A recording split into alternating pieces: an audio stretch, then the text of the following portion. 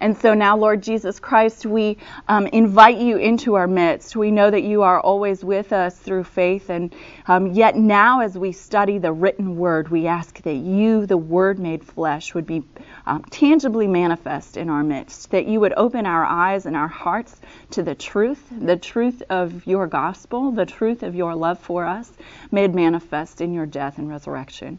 So we ask all of this in your name, Lord Jesus Christ. Amen. Amen. Now, we're going to do a little quick recap, which hopefully will be helpful. Do you see the first thing on your page? I have the Book of Signs versus the Book of Glory. Does anybody? We're 3 weeks in, so I'm going to start gently to call on people. Does anybody have? Oh no. Does anybody have anything they want to say about the Book of Signs and the Book of Glory? Anything you remember from previous weeks, from 2 weeks ago, or from last spring? I'll give you a hint. It's a way of breaking down structurally the Gospel of John that a lot of commentators use because it's a useful tool for designating it, breaking it down and saying, well, this is what we're looking at. When we look at the big picture of John, we're looking at these things. The Book of Signs is from 1 to 11, and the Book of Glory is from 12 to 21. Amen. Yeah, and it seems arbitrary, but why? Do you want to tell us at all about why that is? Wait a minute. I know. You didn't sign up for that, but you got it. You're right. So chapters 1 through 11, we sort of arbitrarily designate the Book of Signs, but the reason for that is that in 1 through 11 we see the 3 years of Jesus' ministry. Time is extended, and it takes 11 chapters to talk about Jesus' ministry. And then time accelerates by the time we get to chapter 12. I think the anointing at Bethany happens very close to the beginning of Passion Week. But chapters 12 through 21 take no more than, they cover the events of the last week of Jesus' life. And then they go a little bit beyond the resurrection. So we're not sure exactly how much time that took. But time slows down. Why does John slow down time to look at the last week of Jesus' life? He's drawing our attention to it. It is so important that he wants us to really steep ourselves in that last week of Jesus' life. And when we look at the Book of Signs, and we'll talk some more about the Book of Glory, the Book of Signs, does anybody remember there are sort of arbitrarily 7 signs that we can identify, and 7 is an important biblical number. The reason for that is 3 being for the Trinity and 4 being for the 4 corners of the earth. So the number 7 is usually used to designate ministry to the Gentiles, believe it or not. And that's a little trivia fact that I didn't intend to tell you, so you just ignore that. But the Book of Signs is the signs. Does anybody want to tell us what signs are, and why would we call chapters 1 through 11 the Book of Signs? They're the miracles. Yeah, they're the miracles, and John calls them semia, or signs, instead of saying the other words that the other gospel writers use, which are works of power, mighty deeds, but John calls them signs. Any ideas about why he calls them signs? They're pointing to the revelation. Yeah, you're not supposed to stop right there and set up camp. Rather, the sign is meant, just like a road sign, to point to the real thing. And the real thing is Jesus' identity as the Son of God, as the Word made flesh, as the one sent from the Father, who is God himself, and not just the Messiah in a human fleshly sense. So you see, and you see how the signs reveal his identity. You see that they reveal that he is more than just a man. And what that does for us is that then when we get to the last week of Jesus' life, the meaning of Jesus' death and resurrection are so much deeper when you realize that he is God himself. God himself comes to die for us, and then he conquers death by his own resurrection. And so the signs lead up to Jesus' death and resurrection, and they help us understand them because they reveal to us who Jesus is. And the last and the greatest sign is the sign that we have here in the Gospel of John, the sign of the raising of Lazarus. And so we're going to see next week a little bit more about how this sign, this last sign, is the pivotal point, the flip point into the book of glory, how Jesus' raising of Lazarus then leads to his own death on the cross. There is, and if any of you saw the film that I showed that first week, that's why I titled my film Rising and Falling. We'll look at that some more next week. But this week we have a great other thing happening in this passage, and that is the I am statement. Does anybody want to say anything about the I am statements? Do you know what I mean when I say that in the Gospel of John? Now I'm going to get out the whiteboard. Well, it seems he's identifying himself with God the Father. Yes! How is he doing that? Well, I can't remember where it first was, but when you shall I say, sent me, and God answers, I am, say, I am sent. I bet you anything Liz Jones knows exactly where that is. Exodus 3. Yeah, thank you. How did I know you knew that? It was Moses. God revealed himself to the Israelites through Moses and said, I am. You know, Moses says, who will I say sent me? And he says, I am sent you. And God reveals his name.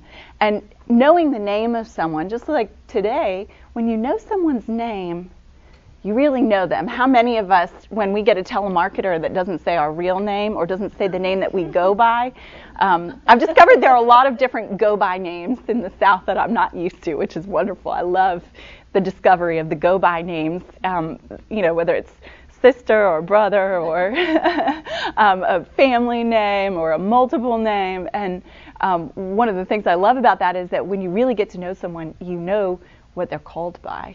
You don't know what their name, the name on paper is what the telemarketers use. And that's how you know to not pick up the phone or to hang up really quickly, isn't it? So Yahweh gives to the Israelites his go-by name because he wants them to call on his name.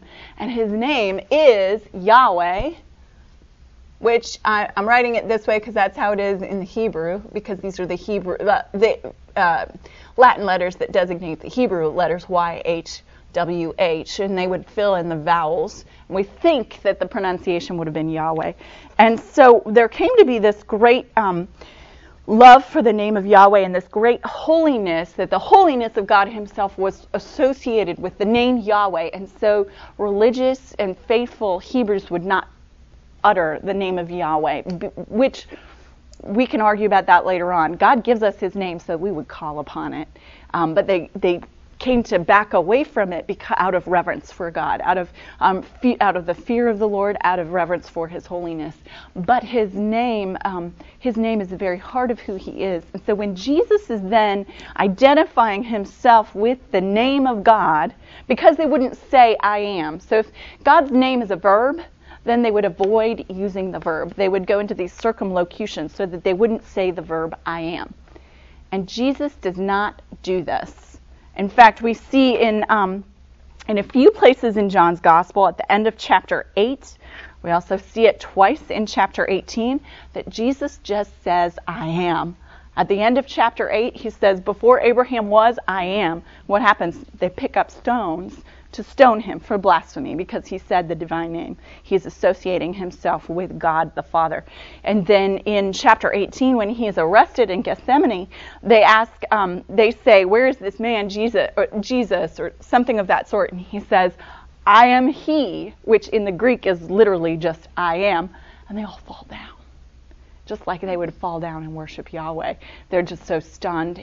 Who knows what's going on there? It's really, we'll get to that hopefully next semester, or maybe the semester after that. But it's beautiful. Jesus is using the name of God. There are other I am statements that are not just the use of I am, but where Jesus is saying I am, and then it's followed by a direct object. If you remember your grammar, direct object immediately follows the verb, and it helps you understand the subject better.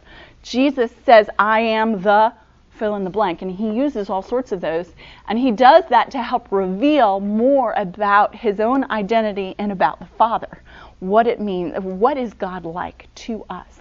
And what's so beautiful about it is that Jesus uses very tangible terms, very interesting images to help us understand more about who he is. Does anybody remember? This is total trivia, so if you remember it, great. I'm going to give you some references so you can find them. Does anybody remember any of the I am statements that we find in John's Gospel? There are 7 of them. Yes? Which one's that?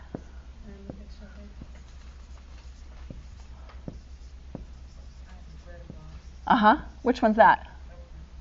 6. And it's also used in variation bread from heaven. Anybody know another one? Yeah. He says he is, but he never says it in an I am statement. Isn't that funny? But he does liken himself to, he has the living water that he provides. Here's a big hint. It's in our chapter for today. Yeah, that's a good one. That's the last one that we see. 15:15. There's one right before it, too, in the chapter before it. Oops. I am the resurrection. Yes, that's in our chapter for today. The resurrection and the life. Excuse me.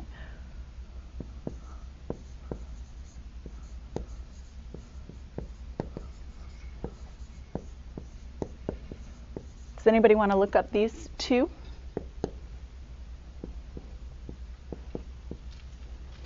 And that one? I am the door of the sheep. Yeah, and that one sometimes is called the gate, depending on your translation. So we get 2 in John 10. We looked at them last semester. 8:12 is I am the light. And it's also in 9:5, isn't it?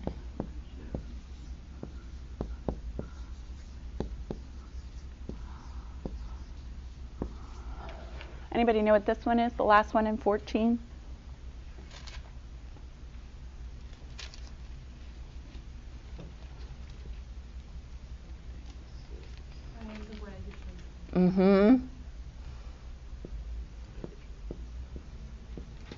We'll look at these 2 soon.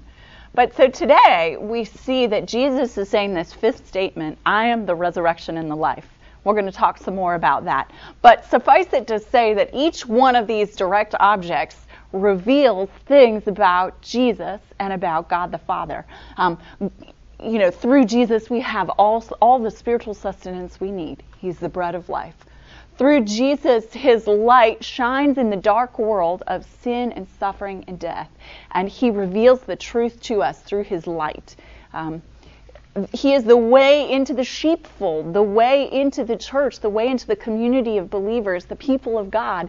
The way to heaven is through Jesus. He's the door and the gate. Can't get there except that you go through him. He's the good shepherd who provides for all of our needs, materially, spiritually.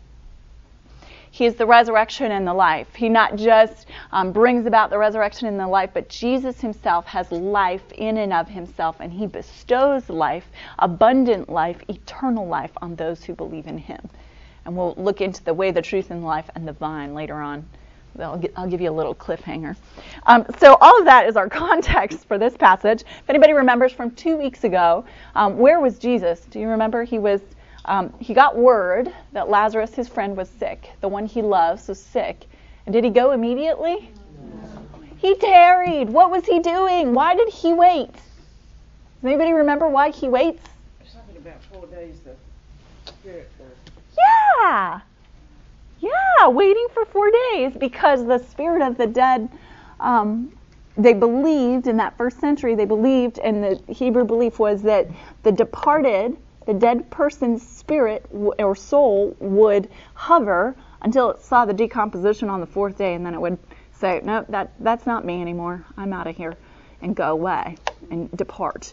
And so one of the things, as Jesus tarries by that 4th day, the miracle of the raising of Lazarus is even more amazing because it's not a resuscitation.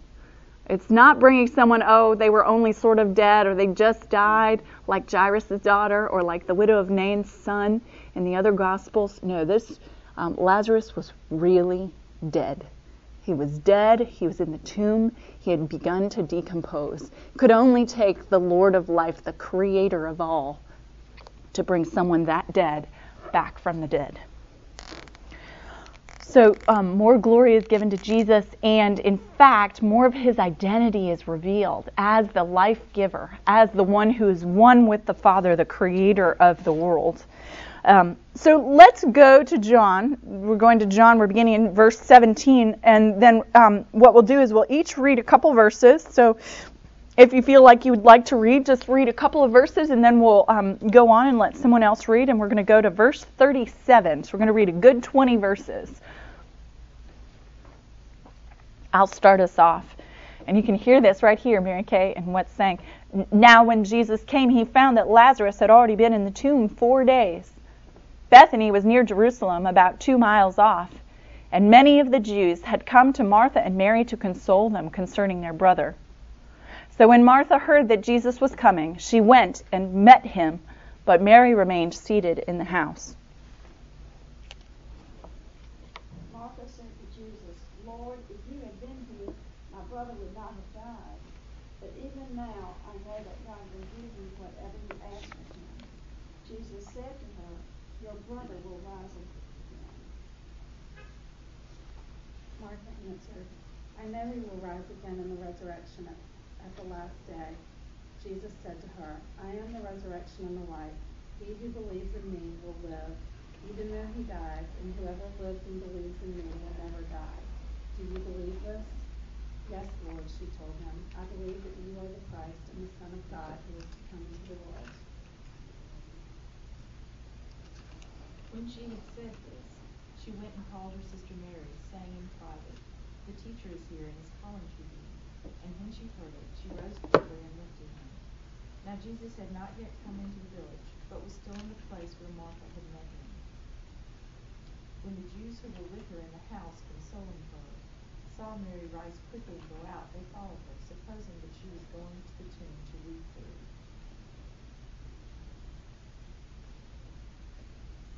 When Mary reached the place where Jesus was and saw him, she fell at his feet and said, Lord, if you had been here, my brother would not have died. When Jesus saw her weeping, and the Jews who had come along with her also weeping, he was deeply moved in spirit and troubled. Where have you laid him? He asked. Come and see, Lord, they replied. And Jesus wept. Then the Jews said, See how he loved him? But some of them said, Could not he who opened the eyes of the blind,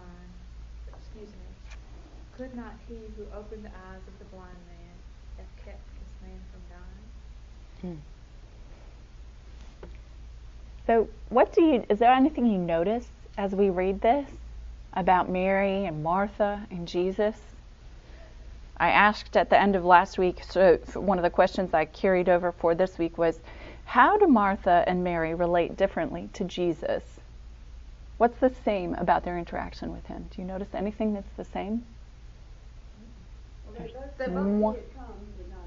They say, yeah, they both believe in him. They both say, if you had been here, my brother would not have died. It's the same thing. And, I never noticed that until I wrote the screenplay for the film I showed 3 weeks ago, which was that I was going off of the text of Scripture as much as possible for the lines that in the dialogue in the screenplay. And I thought, wait a second, I have to give Martha and Mary the same line. They have the same line. They say the same thing when they see him.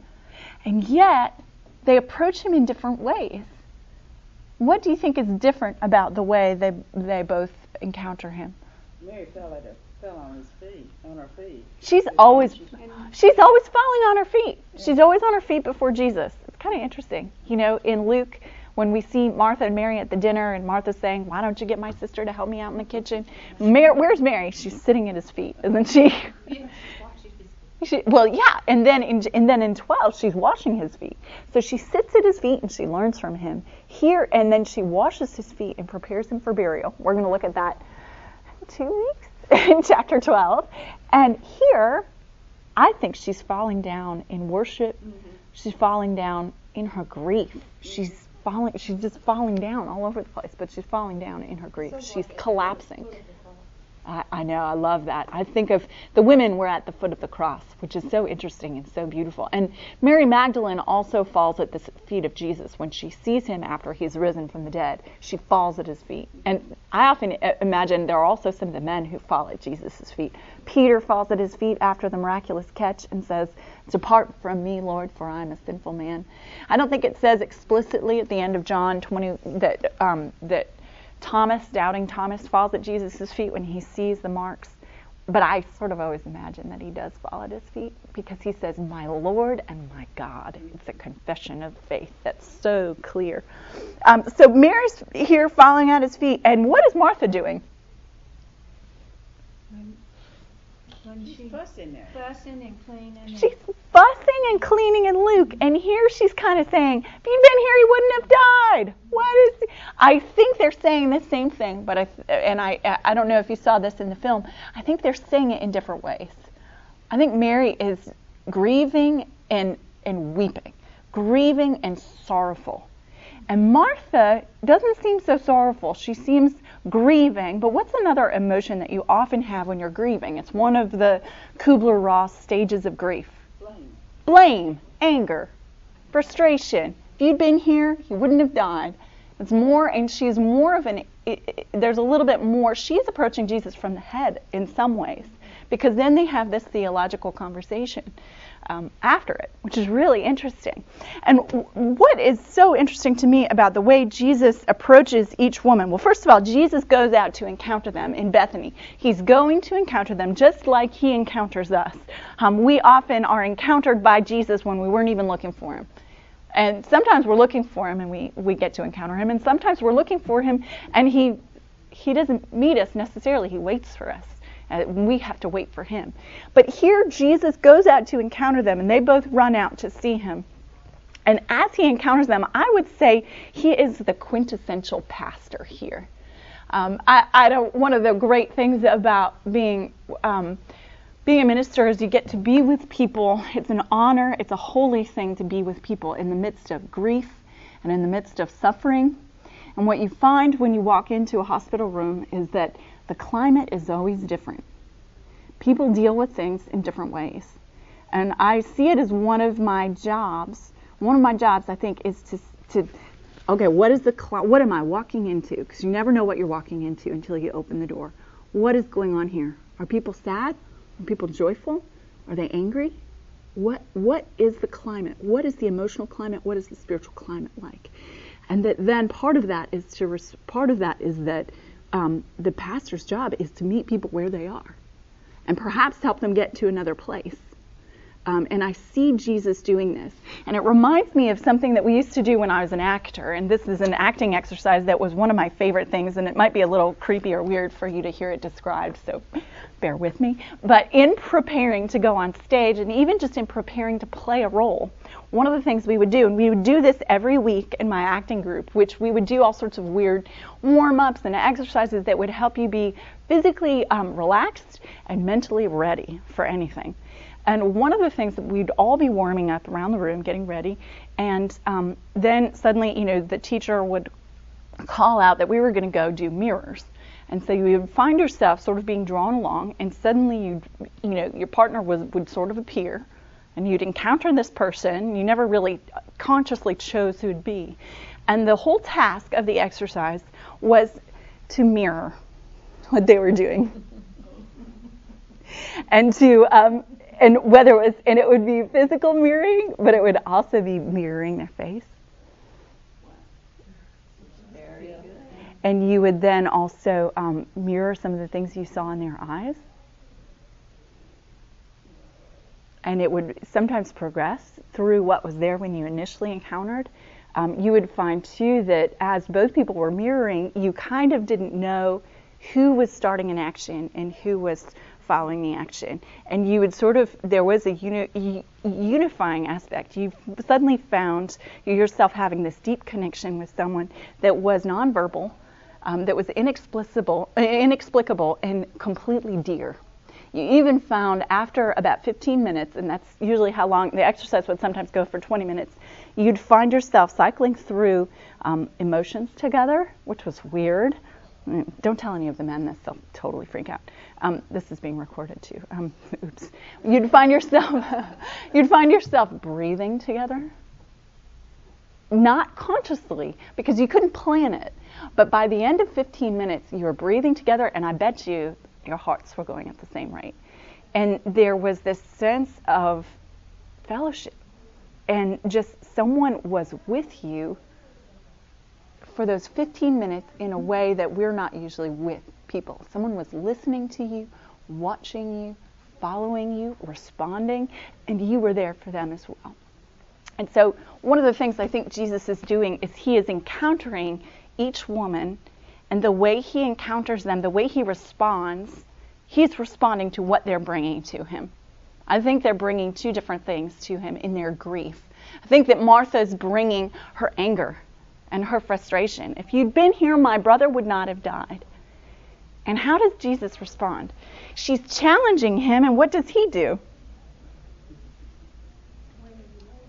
Yeah, he challenges her back, I would say. She says, even now I know that whatever you ask from God, God will give you. And Jesus makes a theological statement. He's challenging her faith. Her faith is flickering. If you'd been here, my brother wouldn't have died. Are you who you say you are? Because you're not acting like it. You're not coming to save us. So what's the deal? And Jesus is challenging her by challenging her faith, challenging her belief. Your brother will rise again. That's not what she wanted. She wanted an excuse. She wanted to know, why weren't you here? What are you thinking?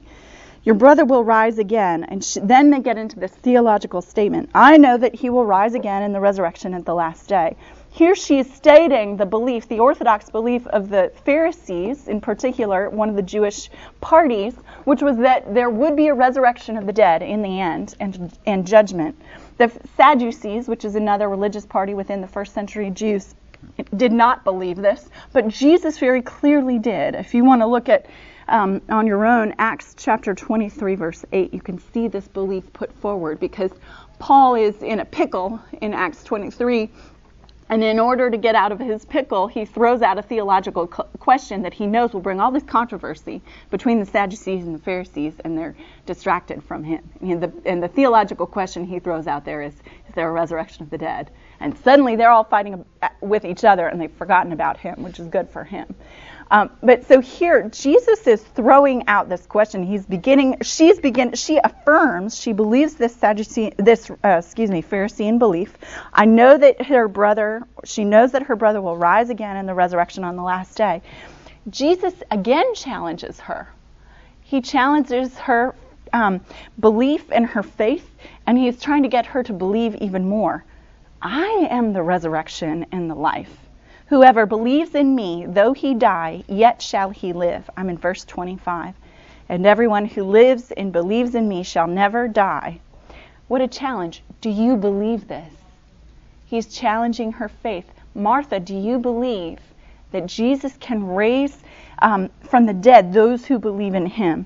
And so when he makes this statement, this I am statement, he is showing that life, resurrection life, eternal life, abundant life are tied integrally to faith in him. He himself is the resurrection and the life. He has life in and of himself. It is his to bestow.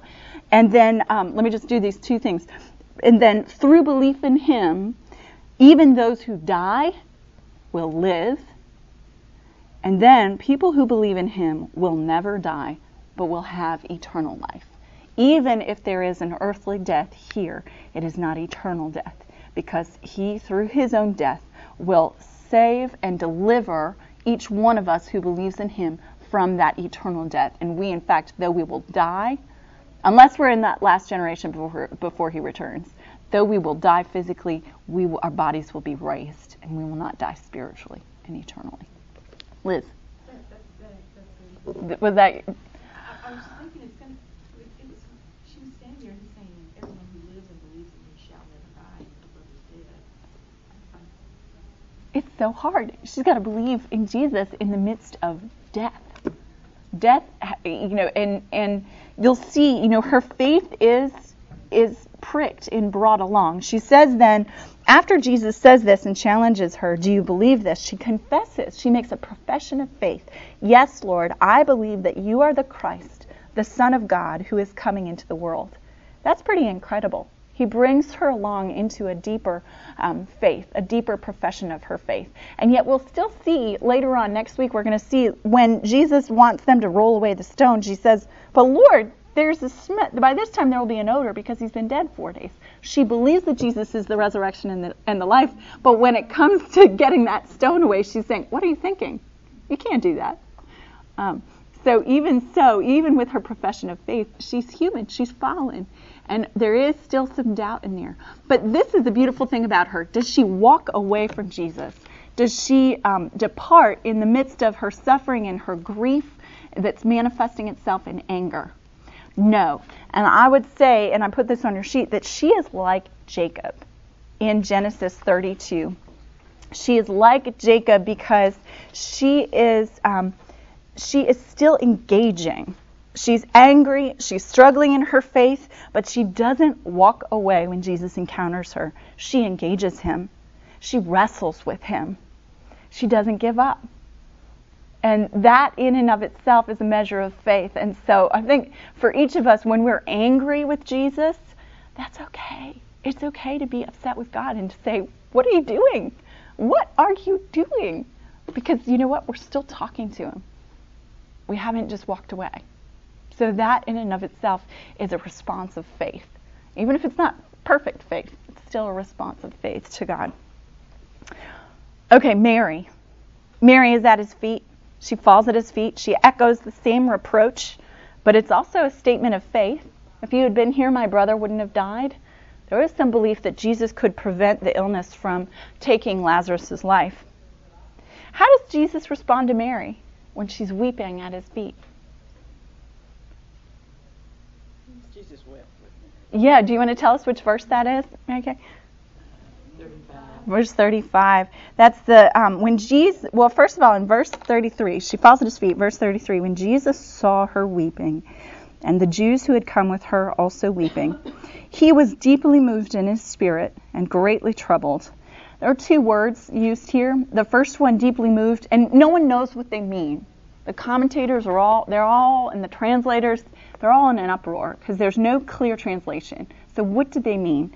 Jesus deeply moved, that word means, very often it means, it involves a kind of stern warning, a rebuke, a sense of anger even. So why is Jesus angry? What does that mean? He's deeply moved and he's upset. He's angry. It's a little bit of both. Because in the language has a quality of anger about it. And I'm going to go to that. We're going to look at why. Some commentators say they think he's angry with the Jews and with Mary for weeping because don't they see that he is the Lord of life and that death is not forever. But I don't think that's Jesus' response. I mean, we do see that he weeps. We see that in verse 35, the shortest verse in the Bible. Jesus wept. He weeps along with her. He's deeply moved in spirit and greatly troubled. What does that mean? Well, first of all, Jesus is compassionate. He's compassionate to Mary in her grief, in her sorrow. He also is grieving the loss of Lazarus, his friend, his beloved one. He is sorrowful. And sometimes the sorrow of another person triggers our own sorrow, doesn't it? And we weep. And I will say a lot of commentators don't know what to do with this verse, and maybe they're male Western commentators who don't think emotions are important. But expressing emotions is healthy. That's a healthy thing to do. And what we see is that the Hebrew people in general, culturally, expressing emotions was a normal and healthy thing in their culture. So it's not weird that this man, Jesus, is crying, weeping, crying his heart out. That's normal in their culture. And in fact, it's a beautiful thing because it shows his compassion. It shows his humanity, his sorrow for death, his sorrow for the loss of his beloved friend, and also his sorrow at the sorrow of his beloved Mary. He is meeting her. He's mirroring the emotion he finds in her. And it's also his own emotion too. It's real because he grieves the loss of his friend. So that's why he's weeping. There is this question about the anger. Why is he angry? Is he angry at their faithlessness in not believing that he's the resurrection and the life? I don't think so. They haven't been, I don't think he is. In fact, I say, and I believe that Jesus here, as the Lord of life, as the resurrection and the life, he's both weeping, compassionate, sorrowful at the death of his friend. He's also righteously angry at death. Isn't that the way God would be? Death is the final enemy, and behind the final enemy is Satan. The final enemy is death, and when God himself, the Lord of life, Jesus Christ, the Word made flesh, who is God, comes into, encounters death and sees death and has to smell death and be around death, I believe it's very much like, almost like a reaction, like the way magnetic poles react to each other. You know how two magnets, when they're opposite poles, they jump apart. Jesus, in the physical presence of death, as the Lord of life, he's angry. That death is not going to have its way. That death is not going to conquer his loved ones, the ones that believe in him, the ones who have hidden themselves in Jesus. Death will not conquer us because Jesus is our champion. And he, by his own death, will free us from death. And so I want to quote this, yeah. Well, could it be that Jesus is really foreseeing his own death? It's possible, and I think there is some sense in which he foresees his own death. I don't think he's angry about his own death, though. I think he's troubled. It could be that he's troubled by his own death, but I think that the troubling about his, like this would be a Gethsemane, I think that that's possible, and there might be some of that in it, but I think that's a little more removed than the direct circumstances. You get to anyone's tomb, you find yourself in a cemetery, and you're going to be upset about the cemetery. You might be thinking about your own death, but when it's the death of someone you love who's so close to you, it's often, that might be a secondary emotion, but I would say it might not be the primary reason for his emotion.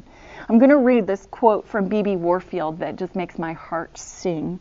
You don't have all the quotes, so just listen patiently for the first couple lines, and but the rest of the quote is on your sheet.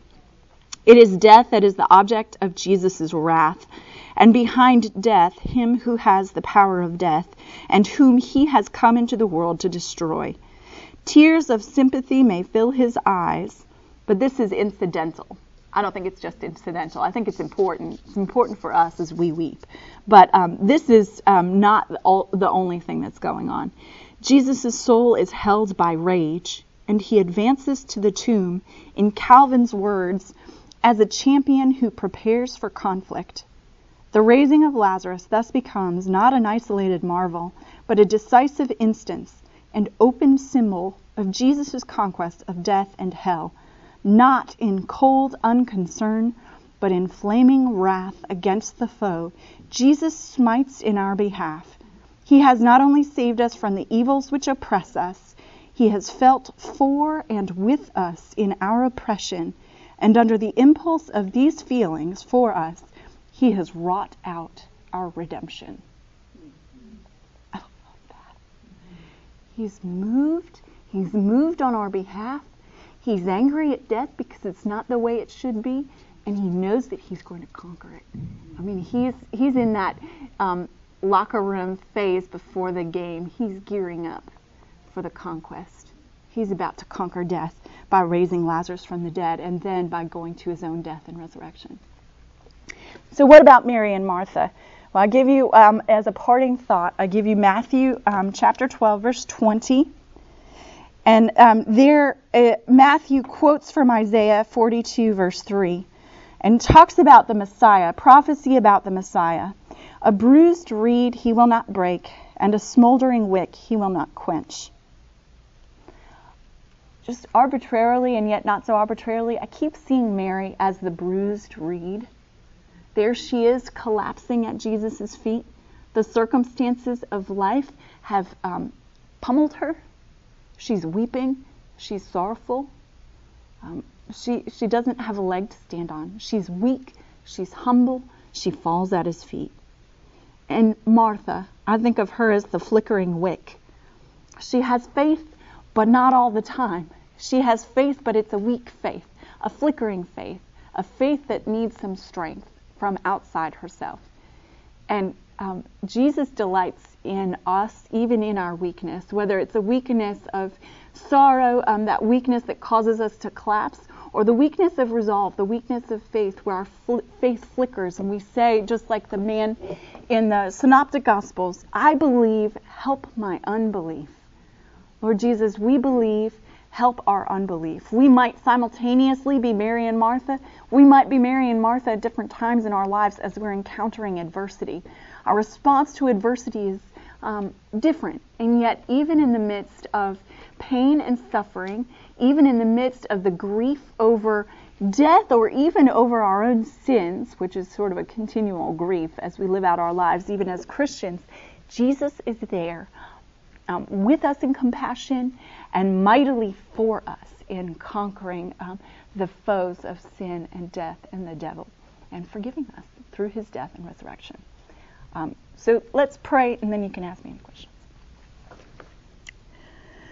Oh, dear Lord Jesus, I ask right now that you, even in all your strength, in all your beauty, that you would encounter each one of us today. Wherever we are, whether we are shaking our fist and accusing you, whether we are wondering where you've been, whether we're collapsing in weakness at your feet, whether we're weeping uncontrollably in sorrow. Wherever we are, Lord Jesus, we know that nowhere is too far for you. And so I ask, Lord, that you would reach out, you would encounter us with your compassion and your mercy, and with your strong and mighty hand to save. So we ask this for your glory and the benefit of your people everywhere. In Jesus' name, amen.